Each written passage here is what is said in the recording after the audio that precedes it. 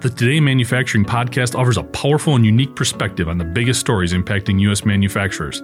Anna Wells, David Mantey, and Jeff Ranke apply their experience as editors of industry-leading brands Manufacturing.net and Industrial Equipment News in providing in-depth analysis of the latest headlines. Their insight, along with a mix of humor and human interest, makes Today in Manufacturing a go-to source. Keep pace with supply chain challenges, electric vehicle developments, labor struggles, robotics, and more by listening, downloading, and subscribing to the Today in Manufacturing podcast. Hellfire cuts like swords from the heavens. I'm Anna Wells, and this is IEN Radio.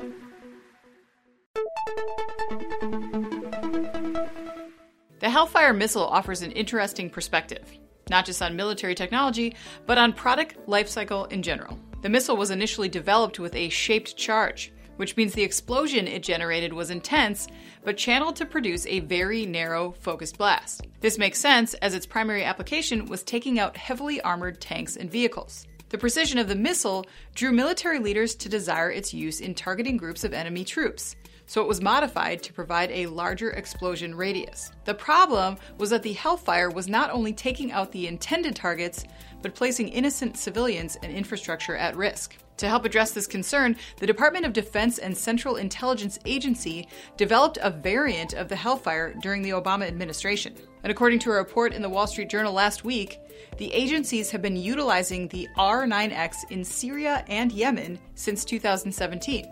It's credited with taking out two very high-profile al-Qaeda targets. The R9X is a missile, but instead of being packed with explosive ordnance, it's designed to discharge 6 metal blades seconds before impact. And seeing as how they're traveling at up to 1,000 miles per hour, they pretty much cut through whatever is in their way, like the roofs of armored vehicles or buildings.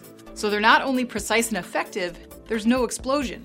The R9X essentially reverts back to the Hellfire's initial mission of an extremely precise strike. The operational aspects of the R9X are fascinating, but use of the 100-pound missile, according to a report by Defense One, has thus far been limited to less than 10 instances. The premise is similar to that of the railgun.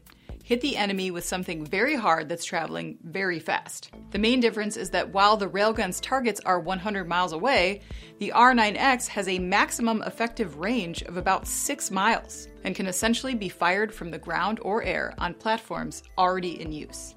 I'm Anna Wells, and this is IEN Radio.